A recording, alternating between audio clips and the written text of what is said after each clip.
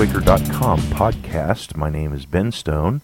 Today is Friday, July 20th, 2012, and this is podcast number 173. To start off with today, I have an interview that I did yesterday with Robert Fernandes of the Lemonade Freedom Day. And before I get into that, I owe my audience an apology. I put quite a bit of effort into trying to get Robert's sound correct in the interview because it was being done over the telephone. And I made a horrible amateur mistake and didn't listen to... I listened to my own voice to make sure the sound check was correct, and I listened to Robert's voice, but then I didn't listen to the two of us together. And what that means is, what you're going to hear in the interview is that Robert's voice is going to sound pretty good over the phone, but I double recorded mine, so you're going to hear a nasty echo throughout the entire interview of my voice, and I apologize for that. I didn't realize I was doing it until right at the end, and it was already too late to do anything about it. But this is still a learning curve for me. Some of my friends, like Michael Dean, is going to make fun of me for making a rookie mistake like this, and I really should have known better. I realized what I had done, but it was already too late to do anything about it. But forgive me, tolerate my rookiness in this, and really try to focus on Robert's message and hear what he has to say about the upcoming events in Washington, D.C. and nationwide. So here's the interview with Robert Fernandes. Thank you very much, folks. This is Ben Stone with BadQuaker.com, and with me today is Robert Fernandes, and he is the founder of Lemonade Freedom Day. And Robert, I'm just going to let you go ahead and tell my audience what's going on August 18th, and anything that you want to tell me about it. Sure. Well, thanks for having me on the show, Ben. Basically, last year I was reading through the news on the internet, and I saw lots of stories. I came across one story first about some girls' lemonade stands who were shut down, and I thought it was absurd. So I started to look around a little bit more, and I found that it was actually more common than I had expected. So basically, after some discussion with some friends of mine, I came up with the idea of creating a Lemonade Freedom Day. And the goal was to get as many people as possible to go out and open up lemonade stands, basically, in kind of a civil disobedience protest type of thing, so that, as many people would just open up lemonade stands and defy these ridiculous laws and go out and sell lemonade. So the success of last year's event was, it was beyond, any possible dream that I would have ever had. It got national attention. It was in Forbes and Fox News, and it was, all over the place. It was nationwide. There were probably around 2,000 participants last year all over the country, and that varies from, the small kids' lemonade stands in front of their house all the way up to like big groups that were organizing large events. So it was pretty popular last year, and I was extremely happy with the result. This year, Liz Reitzig, and she is from Raw Milk Freedom Riders. She contacted me this year, and now Liz and Raw Milk Freedom Riders, they have been involved in lots of activism as far as the legalization of raw milk, and protesting people who have been persecuted for the horrible crime of distributing raw milk. Right. So when she contacted me this year, she asked me if she would if I would like to join forces with them to promote Lemonade Freedom Day and also promote promote the, distribution of raw milk as well.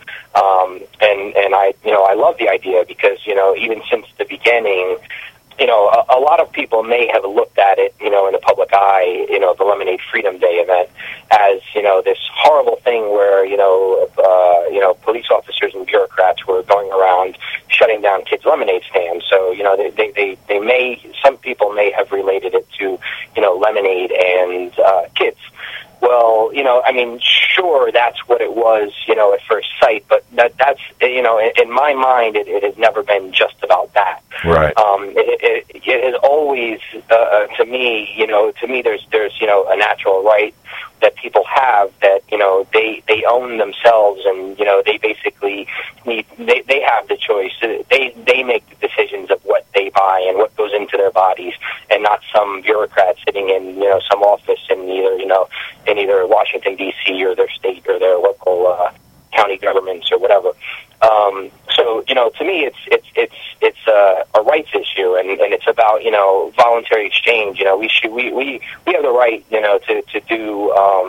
to do business with whoever we feel fit, and as long as we're not harming somebody else, then nobody has any business saying anything about that. Exactly. No matter what their supposed good intentions may be. Right. So that's why this the whole thing with the raw milk freedom riders, when Liz contacted me, that's why this fits in perfectly with it, because it's all under the same umbrella, and it's all about voluntary exchange and food freedom and, the right to put in your body what you feel fit. So, I was, ecstatic about it when she mentioned it to me, and she's been, great as far as helping me, organize this event, as well as, Eddie Free, who also is an organizer. Mm-hmm. And they're both just amazing organizers and amazing activists, and it's a pleasure to be working with them. And, just now we're just starting to release all the information about it. We're still working on a lot of the details of the event, but everything is starting to really shape up, and it looks like it's going to be a really big event, and we're all really excited about it. I'm really excited about it. I really hope you're going to get a really big turnout that's going to draw a lot of national attention. And I think it has the potential of doing that, because I think exactly what you said, this is not just about lemonade, or it's not just about milk. It's about, the primary rights that a human being has to communicate with another human being and trade with them and food and eat and drink. And, that's far more important than, like you're saying, just a kid's thing. It's really a much bigger issue. Oh, you're absolutely right. And especially in this day and age, when you have so much, you're mentioning especially about food rights and things like that. I mean, it's amazing this day and age when there's so much disease and so much sickness in our society these days. And the more evidence that comes out, there's so much evidence that points to diet and what you're putting in your body, and unfortunately, when you have these bureaucrats in Washington, D.C., all they're working for are the large, multinational corporations that are have the ability to pay them off to, make them the monopoly in the food industry, and that's what this is about. I listened to your last podcast where you discussed about, the history of milk, and I was even unaware of most of that stuff, and I think it was amazing. And if anybody's listening to this, I suggest they go back and listen to that, because I think you did a great job explaining the history of milk and how the police ended up getting involved in that. Thank you. But I really think that with health the way it is, I mean, we need to have freedom to choose what we put into our body. I mean, sure, there are a lot of people that are going to make bad decisions and put bad foods into their body, which will make them sick. Right. And I think they have every right to do so as well. Nobody owns their body, so if they want to do that, then let them go ahead and do that. But please don't tell us, what we have what we can put in our body or can't put in our body. I mean, it's absolutely absurd that, anybody can walk into, a 7-Eleven or a convenience store and buy, a big bottle of Coca-Cola that has all kinds of different chemicals in it and things like that. But something as natural as raw milk that comes directly out of the cow that's untampered is somehow bad for you. Yeah, we're supposed to fear that. Yeah, it's crazy. The fact that people buy this is simply because we've been told it for 100 years and nobody questions it. That's a really sad state. Yeah, you're absolutely right, and I mean it all comes, and to me it doesn't even come down to. I mean, a lot of people will argue, the benefits of raw milk and things like that, and I think that's great, and I think they're 100% correct. I'm a big supporter of raw milk. My kids drink raw milk. I drive probably 45 minutes out of my way because raw milk is illegal in New Jersey where I live. Wow. And I have to drive 45 minutes to a farm in Pennsylvania where I pick up raw milk. So I'm all for the benefits of raw milk, and I think that's great. But I think there's a lot more to the argument than just how beneficial this is to people.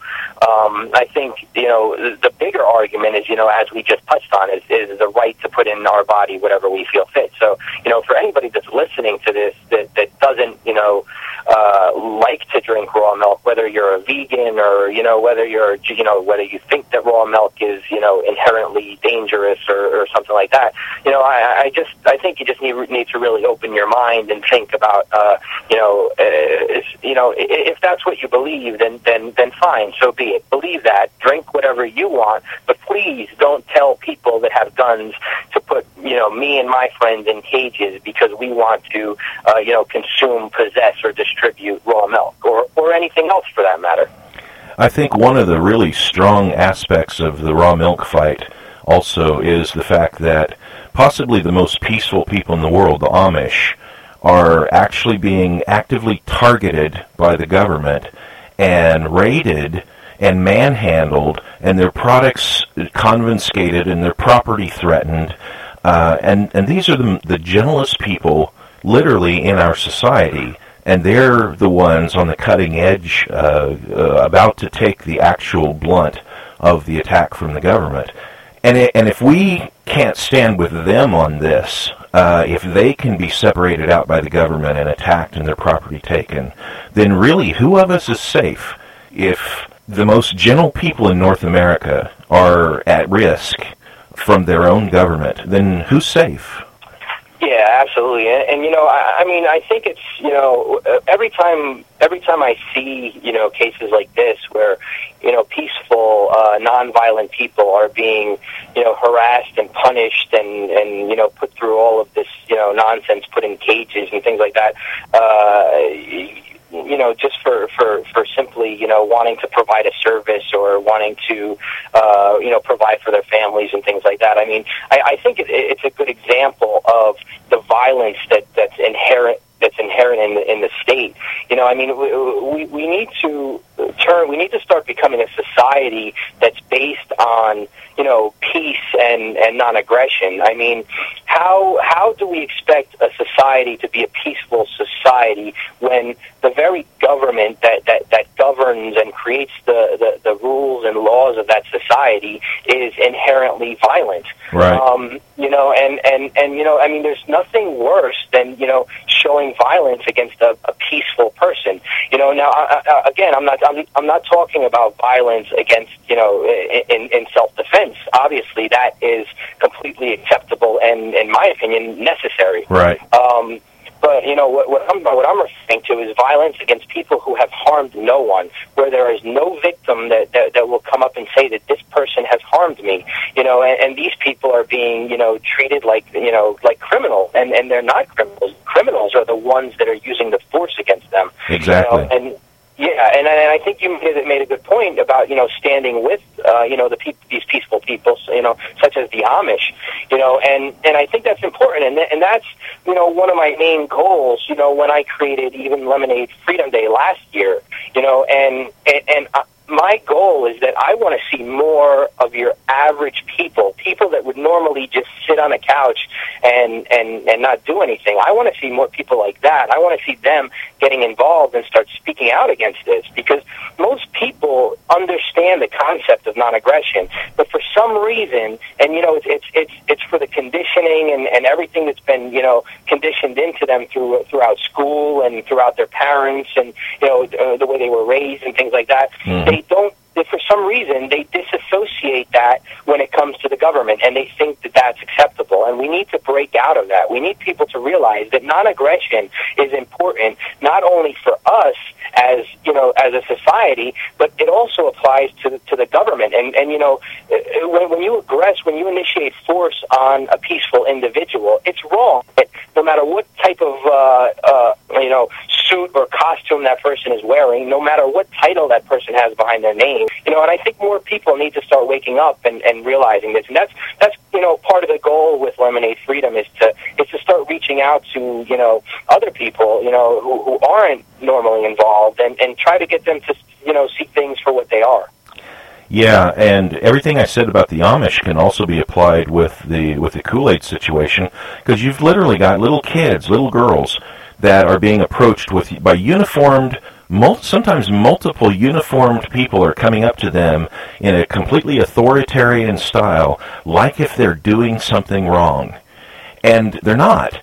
And there's something inherently evil about when you call something that's good, when you call that bad, and when you take something that's bad and you call that good. And when a society accepts that, that's a very dangerous position to take as a society, to accept the bullying of little children over them doing something that is good. Commerce is good. And maybe some people think that's a radical statement, but commerce is good. Without trade, we starve, all of us. That's how the division of labor works. And so to have a child who's willing to learn how to have a little business and control money and things like this is how society improves itself. And to call that bad and have a uniformed person come up and get rough with those children and then say that's good, that's a complete reversal of morals that any honest person should reject. Yeah, I agree with you 100% there. And that's I look at every aspect of the society that we live in today, and everything has been completely reversed. What is bad is now good, and what is good is now bad, and it's just getting to be absurd, And the more you open your eyes and pay attention to what's going on, the more you see it. You have hospitals and doctors that prescribe drugs that are killing people, that are making people sick, and performing procedures on people that are horrible and dangerous procedures. And this is a completely acceptable thing. Meanwhile, some women who midwives who bring children into the world peacefully and don't harm anybody, and everything about them screams peace and love, and they're being put in cages for things that they're doing. Everything is backwards. Like you said with the commerce. It's like the reliance. The government wants people to be so dependent on them, and here they are. Meanwhile, right now the government is promoting food stamps and things like that. They're trying to get more people on food stamps. Right. Meanwhile, you have kids that are going out and being motivated and have great ideas, and they're going out and trying to do things, and they're benefiting society with their services, and they're trying to learn how to do these things, and they're being shut down by these thugs with guns. You're completely right about that, and that's it's such a sad thing when you look at our society when it's like that. We really have to, I really believe that education is the most important step to start getting people out of that thought process. It's just so tough because there's one thing I say that the government is really good at, and it's indoctrinating people and conditioning people, and that's this is the result of that people have been so conditioned over the years that they don't even think, they don't even take a second out of their day to stop and think about what they're supporting and what is going on here, and it's exactly the way you framed it, is that what's good is bad and what's bad is good. Everything is completely flipped around. Everything is upside down. If I were more of I don't know what you would call it, a pessimist, I would look at society right now and say, there's no way this is salvageable. But I know that, and sometimes I say that in reference to the government. The government is not salvageable. It's gone too far, and it's in horrible condition.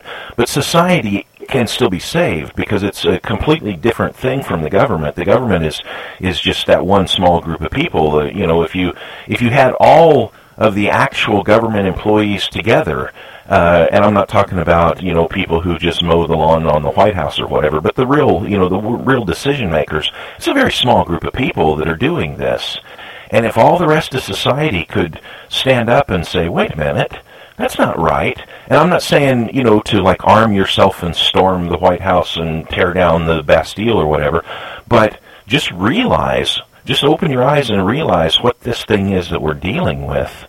Then all of a sudden, just that knowledge would change the whole, the whole game would be changed. Just if people looked and really saw the government for what it really is. Yeah, I agree. And there's no need to, as you said, storm the White House, because, that will just justify their actions even more. When people turn to violence, that just justifies their actions even more. Again, like I said, I believe that education is the key, and that's what we need to do. Is we need to educate people, and government only exists because the people give them that legitimacy, because people accept their legitimacy, and so that's what we need to do. We need to get people to stop accepting their legitimacy. We need to look at government for what it is, and government, is nothing more than a gang of thugs that create their own rules, and that we have to live by, but they don't have to live by, and they're willing to use force against innocent, peaceful people who have committed no harm to anybody. And we need to break away from this and go and get into a society where we truly live in a voluntary society where everybody's rights are respected, where violence is never to be used against anybody who has not committed an act of violence against somebody. And that's kind of, what my whole goal is to hopefully, go reach out and try to educate people and show people that this can be possible, and not only possible, but it's, the ideal way. It would be the best way for society to operate. Robert, I really appreciate you coming on the show with me today, and I want to give the last few minutes here for you to say anything you want to say, but before that happens, I want to reintroduce you one more time. Robert Fernandes with Lemonade Freedom Day, and joining forces with Raw Milk Freedom Riders on Saturday, August 18th, 2012 at noon, 3rd Street Southwest between Maryland and Jefferson near the Capitol Reflecting Pool in Washington, D.C. Bring some food, picnic lunch is fine or whatever, and plan to peaceably make exchanges with other people. Robert, what else did you want to say before we cut it off today? Oh, yeah, I just want to also mention that we are having a rights workshop the day before on August 17th. The rights workshop, we will have a lot of speakers. People will be able to learn about the history of civil disobedience, and they will learn how to, effectively leverage publicity and social media to their best advantage, and to deal with aggressive law enforcement and how to stand up for their rights. We have a list of speakers that we're still working on, but for now we have Liz Reitzig, who is from Raw Milk Freedom Riders. We have Max Kane, who is also, I believe, from Raw Milk Freedom Riders. I will be speaking. We have a gentleman named Bradley Jardis, who is an ex-police officer who left the force because he felt like he didn't fit in there, and now he's a big activist in the liberty movement. Mel Olson, who is an activist mom, she'll be speaking. We have Derek J. from New Hampshire, and he will be discussing civil disobedience. We have a gentleman named John Moody, who will be discussing grassroots support while facing enforcement actions. And we have Pete Eyre and Clyde Voluntarist, who will be speaking about, police accountability, dealing with the court system, and things like that. So, it's not just on the 18th. The 18th is the main Lemonade Freedom Day event that you just mentioned, and the rights workshop is the night before. So if anybody's interested in the rights workshop, we have on our site, there's a way you can RSVP if you're looking to participate. So just go to either lemonadefreedom.com or rawmilkfreedomriders.com, and you'll be able to find out more information about both events. And we hope to see as many people as possible turn out. This is a family-friendly event. We're hoping to have a lot of different things there for families, and I'm referring to the picnic on the 18th. It's a family-friendly event, and we would like to see as many family and individuals and just anybody just turn out and show up and show support and come out and have a great time with us. And I'll put links to both of those websites on badquaker.com where this podcast appears. So anybody that didn't catch the address or whatever, just go over to badquaker.com, hit the link, and you can get over there. Do you guys have a Facebook page also? Yes, we have a Facebook event page. There's a Lemonade Freedom Day Facebook page. You can go ahead and like that. And we also have a Facebook event page for the Lemonade Freedom Day 2012. So, and just look for the main one, because now they're starting to pop up like little offshoots of the Lemonade Freedom Day. Like right now, there's a big event also scheduled in the Philadelphia area. So look for the main one and like us, and find one in your area. And if there's not an event in your area, create your own event. I would love to see more organizers and individuals stand up and organize large events in their area, as well as as many people. If you can't organize a large event, then just go out and set up a lemonade stand, sell some lemonade, sell some raw milk and cookies. Have a great time. Robert, thanks for coming on the show with me, and I want to extend the invitation anytime you want. Just give me a call or drop me, get in touch with me on Facebook or email or whatever, and I'll get you right back on the show. Great. Thanks, Ben. I really appreciate your time. Yeah, you see what I was talking about there? That really sounded horrible. My apologies both to Robert and to the audience for that. I don't know what can I say about that. Okay, I'm going to break here for a real quick commercial break. Instead of having two 30-second breaks, I'm going to just go ahead and have one 30-second break today, and then we'll get right back into the podcast. Folks, have you seen the silver and gold trading cards from Shire Silver? You have to check these out. They're specific weights of real silver or gold laminated inside trading cards, and they're a great way to show the world a better way to save, spend, and share precious metals. And now you can buy them using Bitcoins or Federal Reserve notes. Folks, you really need to check this out. Go over to Shire Silver, watch the video on the main page, check out the list of merchants that accept silver and gold trading cards, and you can even learn how you can get paid to help spread the word about Shire Silver trading cards. Okay, thanks for sticking with me through the commercial there, and I just want to recap the information from that first segment with the interview with Robert Fernandes.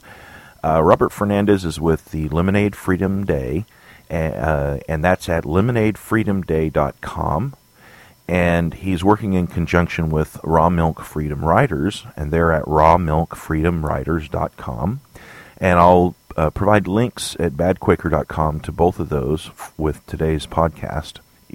Keep in mind that August 18th, this is a Saturday, August 18th, 2012 at noon, Robert, along with the with Lemonade Freedom Day and the Raw Milk Freedom Riders are going to be in Washington, D.C., 3rd Street Southwest between Maryland and Jefferson near the Capitol Reflecting Pool. And it's going to be a time to voluntarily exchange food items and just enjoy things, bring out a picnic lunch and something to share, and just come out for a peaceful rally to support milk the peaceful exchange of milk and lemonade stands and the right to do commerce. Come on out if you can. If you can't, like Robert was saying, set up your own lemonade stand. Do something to stand up for what's right and against what's wrong. Now, I wanted to talk a little bit about sometimes I spend too much time on Facebook, and by too much time, I mean I'll pop over there for like 5 minutes, run through, see if there's any messages, maybe share a picture or two that somebody else has shared with me, and the 5 minutes turns into 10 minutes, and then I have to get out of there and do other things. And I had shared one article about the arrest of Steve Ettinger at Asbury Park Boardwalk in New Jersey not long ago, last weekend, I believe. He was wearing one of those Borat swimsuits, and they had the swimsuit dance party was going on. And you can see this in the Adam Kokesh has a video of the whole thing, and there are some other videos floating around and so forth. But you can see that there's interaction with the local police that's going on, and you can tell by watching the main. There's actually two cops there that I saw in the films, and boy, you can tell how old I am by calling it a film, huh? They haven't used film anyway. So one of these two police is getting very frustrated because he you can tell he's just chomping at the bit to do something, but nobody has done anything that he can really do anything about. The city council itself had already changed their rules, so so the bathing suits were perfectly legal. That was the whole point of showing up for the bathing suit protest anyway, was that the city had made a law a long time ago, or an ordinance or whatever, that forbid bathing suits on the boardwalk, which is that's pretty stupid. But they had done that, and then some stinking Puritan councilwoman or former councilwoman or former something, whatever the statist Puritan. I'm trying to just maintain my language here, but whatever this person, however she wants to describe herself, she got all wadded up over the possibility of seeing someone in a bathing suit, and oh no, her delicate eyes might be offended by that. So she was going to try to get the city council to have the police, pursue this old rule and keep these evil tourists from walking around in their bathing suits, because that's certainly going to help the city and help commerce and so forth. If a city cracks down on tourists and starts giving them tickets for stupid reasons, that's really going to help the economy, isn't it? Anyway, so the city council was wise enough to dump this stupid law or this stupid rule of whatever kind it is, however they want to label it. And but Eddie Free and the other folks out there, and Adam Kokesh and all the others, they already had the party planned, and so they went ahead and had they had a live band, and they were doing their thing there and having fun, and the police were there, and you can see from the film that this one police, he is just dying for some reason, for anything. Just give him an excuse. Somebody look at him wrong. Somebody chew gum with the wrong tooth. Just do anything so that he can have some reason to take action. You can tell that this guy is just, he's totally Barney Fifed out. He's just chomping the bit to have some excuse to take action. And Adam, you can see this in the video, Adam encourages one of the folks there who's wearing a Borat-type bathing suit, but he also has like some loose pants over the bottom half of the bathing suit. So Adam is encouraging him, hey, they revoked the rule. You can show us your Borat bathing suit. And so as the gentleman begins to take his loose pants off to show the whole bathing suit, the cop springs into action, and you can tell that it just made his day. I mean, you can just look at his face. He's just like, yes, finally, I have something to do here. And evidently, and it's hard to tell from the film really, but evidently as Steve, the gentleman with the Borat bathing suit, as he was taking off the outer covering pants to reveal the bathing suit, maybe, there was a little bit of a, what do they say on TV, a wardrobe malfunction. And, it was just a very quick, mild thing, except since the cop sprang into action, runs over, grabs him, starts, becoming the authority and doing his little song and dance routine that Barney Fifes like that do whenever they get the opportunity. Because of that, Steve was exposed, instead of literally less than a second, this accidental exposure could have been dealt with. Instead of less than a second of exposure, because the cop grabs his arms, the pants fall to the ground, and he's exposed for a good period of time. Now, the cop is trying to act like the guy flashed him, which is clearly, if you watch the video, that's clearly not the case.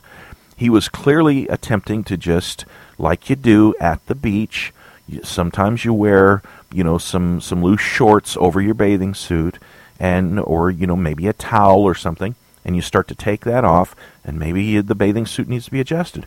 Who in the world has not been in a swimming pool, especially men, but this is also the case with women with their tops?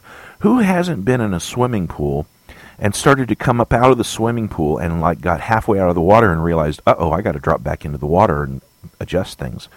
Who hasn't done that?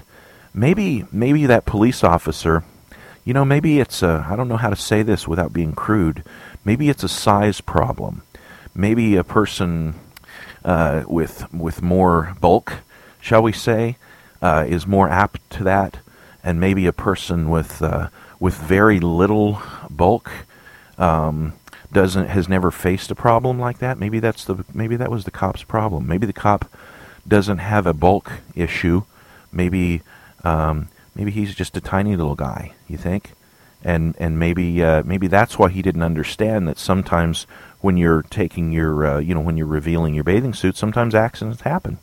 But here's the thing of it, and I'm sorry if I offended some of my audience there, but it's just something that's blaringly obvious to me when I see a man behave the way that cop behaved. I have to wonder, really, what is deep down inside this person that causes them to act so Barney Fife-ish like that?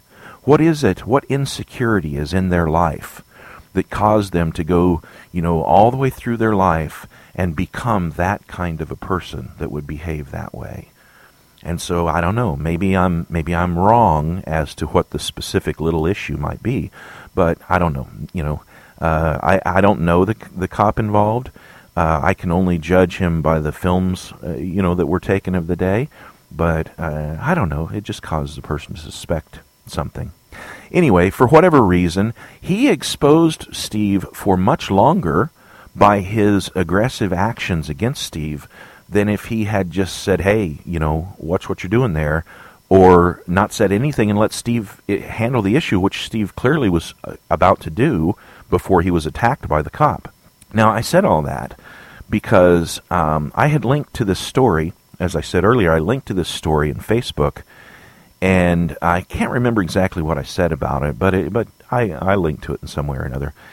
And a friend of a friend, friend on Facebook, which means whatever, but a friend of a friend jumped on the story and started defending the cop, saying he's just doing his duty. Those people are out there with their swimsuits and they're evil and scaring people with their swimsuits. He's just doing his job. And first off, in this day and age, what sane person with half of a functional brain cell left in their head uses that kind of an excuse? I mean, really, that's just, I don't know. I don't know how to be polite with somebody like that. And I basically slapped the guy down. I was not polite with him. I slapped him down, said, I don't have time to deal with you, and his response to this was, well, you're on Facebook all day and you podcast and you write things all over the internet. How can you not have time to talk to me about this? And my response was, just walk away from the thread. Don't even answer. Why bother answering? Why should I sit on the bridge and argue with the troll? Why should I do that? Now, and that's, I've learned that from years on the internet of watching people like this, and watching people who just hunt for some excuse to have somebody to argue with. And I've been silly enough many times in the past to try to patiently work with somebody and say, okay, well, now let's think about this. Let's talk about this. Let's find out where you're coming from, and let's try to address this. But I found out, after being kicked in the mouth a few times, you find out that that's really a serious waste of time. For you to sit down and try to write something out that makes sense and try to present an argument, and they're not going to pay any attention to it. All they're going to do is change the subject and make some different accusation or they're not really going to ever hold to one topic and really examine it and come to an understanding. That's not what the troll does. The troll is not there to discover the truth or to learn anything or to share anything. That's not their purpose. Their purpose is to be on the internet and dominate somebody else in a text conversation. And that's another aspect of this. It's a text conversation. How much real communication can take place with text? But here's what I did want to talk about. There's a word that immediately popped into my mind when this guy said these statements, and that word is triage. Many years ago, I was on a heavy rescue squad, and this is back when I was in my 20s, and I was very physically fit, and I did rock climbing, and I did, rappelling, and all this kind of fun stuff, and I was all active and physical and everything.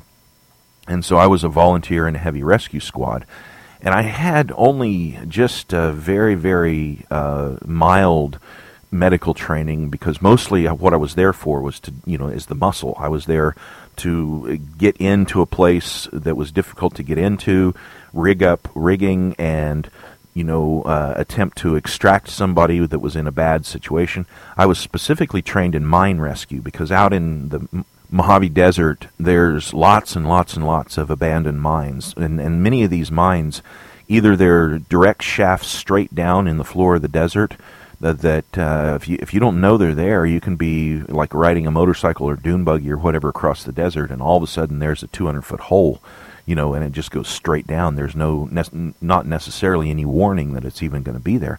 But also, oftentimes you'll have a horizontal mine into a mountain or into a bluff or whatever, and then maybe 50 or 75 feet back into this horizontal mine shaft, there will be a direct vertical mine shaft that drops down and maybe another 50 or 100 feet. And again, these are not real obvious when you're exploring a mine, and all of a sudden the floor drops out from underneath you, and you drop 75 feet or something. So I was that was a part of my training, and that was one of the valuable. That's how I was valuable to the heavy rescue squad, was in my ability, to set up rigging and to rappel into a situation like that, and to set up rescue harnesses and all that kind of thing. And I was not all that trained. We had some basic first aid stuff, but I was not ever really all that well trained in the medical end of it. But one of the things that I was trained with was how to do basic triage. And triage is originally, I believe, it was utilized on the battlefields, and the idea is that if you're dealing with multiple patients, a lot of different patients, and people in an emergency room would know what I'm talking about with this, or anyone who's been on a battlefield, or anyone in a multiple rescue situations have been trained with triage. And what the concept of triage is that, let's just say you have 5 patients, and one of them has a very severe hangnail, and one of them has a broken ankle, and one of them has a puncture wound, and they're squirting blood. They have an artery that's been severed, and they're literally gushing blood. And then the other person has like a huge hole in his chest, and both of his lungs have been punctured, and he's already lost most of his blood, and his color is almost gone. Now, I don't even know how many I just listed, but you get the idea of the different levels of severity. So you look at these people and you say, okay, the hangnail dude, not going to deal with him, he'll live, he's fine. Unfortunately, the broken ankle dude is in a lot of pain, but he'll be fine, And then you look at the guy with the horrible, massive chest wound with both lungs punctured and massive loss of blood, and you say, there's nothing I can do for him. There is somebody here that needs my help and needs my help now. And this is the person I'm going to help, and that's the person with the bleeder, with the artery that's squirting.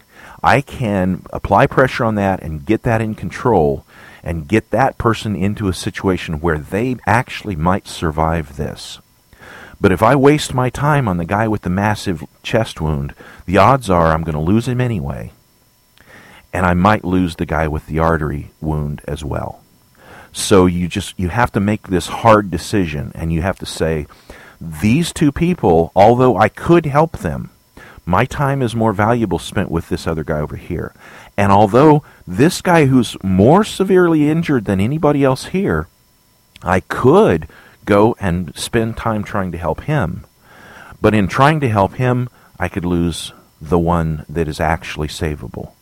And so in a triage situation, you have to make that hard decision, and you have to say, I'm sorry about your ankle, I'm sorry about your fingernail, your hangnail, and I'm sorry about your massive chest wound. The guy with the artery is the one I have to help. And you can't look at it and say, well, I like this guy and I don't like this guy, or this guy's a redhead and this guy's a blonde, or this guy is white and this guy's black, or this guy is Hispanic. You have to set aside all those things. This guy's rich, this guy's poor. You push all those things to the side, and you only look at the issue that's facing you, and that is, how severe are the injuries? Who is savable? Who needs my help right now? And who do I have to just let them go? And that's what triage is about. And we in the Liberty Movement are all, in a sense, we're all facing people with a variety of different situations. And some of those people are hangnails, and some of them are broken ankles. And a broken ankle, I can tell you from experience, a broken ankle is unbelievably painful. But if you have to abandon the guy with the broken ankle because you're dealing with the guy with the squirting artery, then that's what you have to do. You can't save everybody. And if you have to look at the guy with the massive chest wound and say, somebody might be able to help you, but I can't. And you just have to turn your back on him and walk away. And I don't know if this guy, this guy on Facebook, I'm referring to him as a troll. Maybe he's not a troll. He might be a nice guy. I don't know. He might even be a listener to the podcast. But really and truly, first off, let me say this. Anybody can be a troll. You can go your whole life and never be a troll, and then something pops up on the internet, and you look at yourself, and you're like, oh, wow, I was just a troll. Well, that happens. And to be honest with yourself and really ask yourself, am I being a troll? I've found myself being a troll a number of times. I talked yesterday about Jack Hunter. I've done some trolling with Jack Hunter on a number of occasions. So, I'm not necessarily putting the guy down when I'm referring to him as trolling, but that's what he was doing, And in a way, it would have been nice if I could take the time and spend 3 or 4 days and spend, several hours each day writing with him and talking to him and chatting with him and get him to actually look and see the truth of the situation. But where do I have to spend my time? Where do I need to spend my time? Who can I help? And who do I not need to help? And who is beyond help? And, each of us have to make that decision each time. And the fact is, if you can watch the video of the guys on that boardwalk at Asbury Park and not realize that cop was just chomping at the bit He wanted so bad to get somebody. And when Steve gave him the opportunity, he could have been civilized, and he could have realized, this is not the type of wardrobe malfunction that was planned and put on national TV during halftime of the Super Bowl. It's not like that kind of a wardrobe malfunction that no one was ever arrested for. It was simply a mistake, and it could have only lasted a second if the cop hadn't have jumped in there and tried to be the hero and show his Barney Fife-ness and try to do something about it. Well, that's pretty obvious in that film. The first part of the podcast here was talking about the lemonade stands. And when you see, or when you hear about, when you see a story or when you hear about, police, multiple police in uniforms, coming and harassing little girls with their lemonade stands and literally, scaring them and intimidating them. Well, this is fairly obvious that the police state is out of control and the government is out of control, and something's not right when you have uniformed police. And in one case, the actual mayor actually came out and took charge of a situation himself and intimidated kids and made them shut down their lemonade stand. And when you see things like this, it's obvious. And if a person looks at that and thinks that's good, well, I don't know that they're salvageable. I think maybe their gaping chest wound is so bad you can't help them. But I think most people, when they see something like that, this is something that can draw people into the liberty movement because it's so obvious that there's something wrong. And then, the mind says, how did we get to this? Why is this happening? And we have the answers to that. The liberty movement has the answers to those questions, and we have the answer as to how we can move away from that and fix society and break loose from this oppressive government that beats us down on every level, from lemonade stands to Hellfire missiles blasting into I'm thinking of the teenage kid that the president murdered just simply because his dad was on a hit list.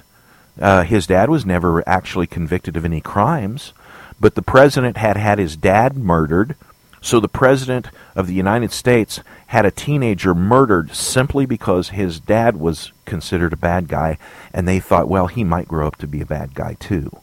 And that is actually the logic that they used to murder an American citizen who is a teenager. That's the way they think.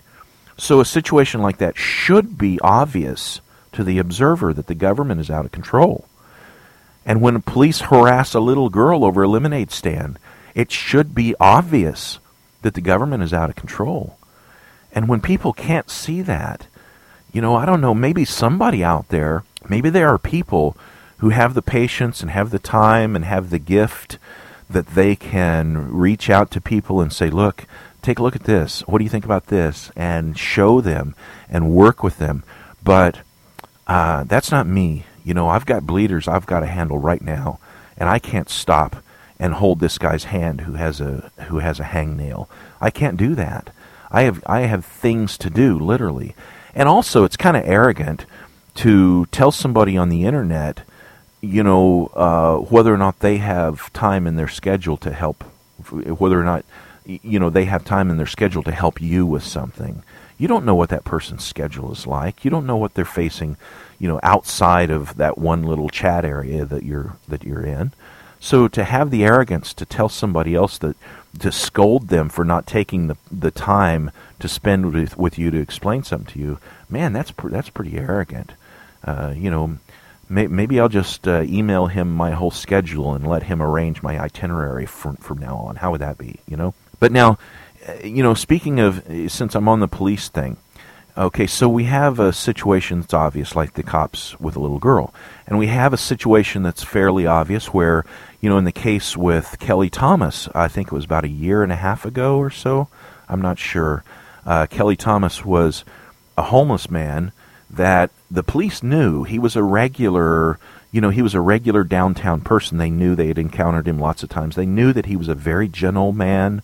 He was mentally impaired, but they knew that he was a very gentle person, and that he was not in any way harmful. He was not aggressive in any way, and the cops beat him to death. And the cops that beat him to death, you can tell from the videos, and you can tell by the whole situation, the audio that was recorded of it, that they really enjoyed beating him. They really got a kick out of it. And other cops that were there kind of objected a little bit, but nobody really stopped the beating.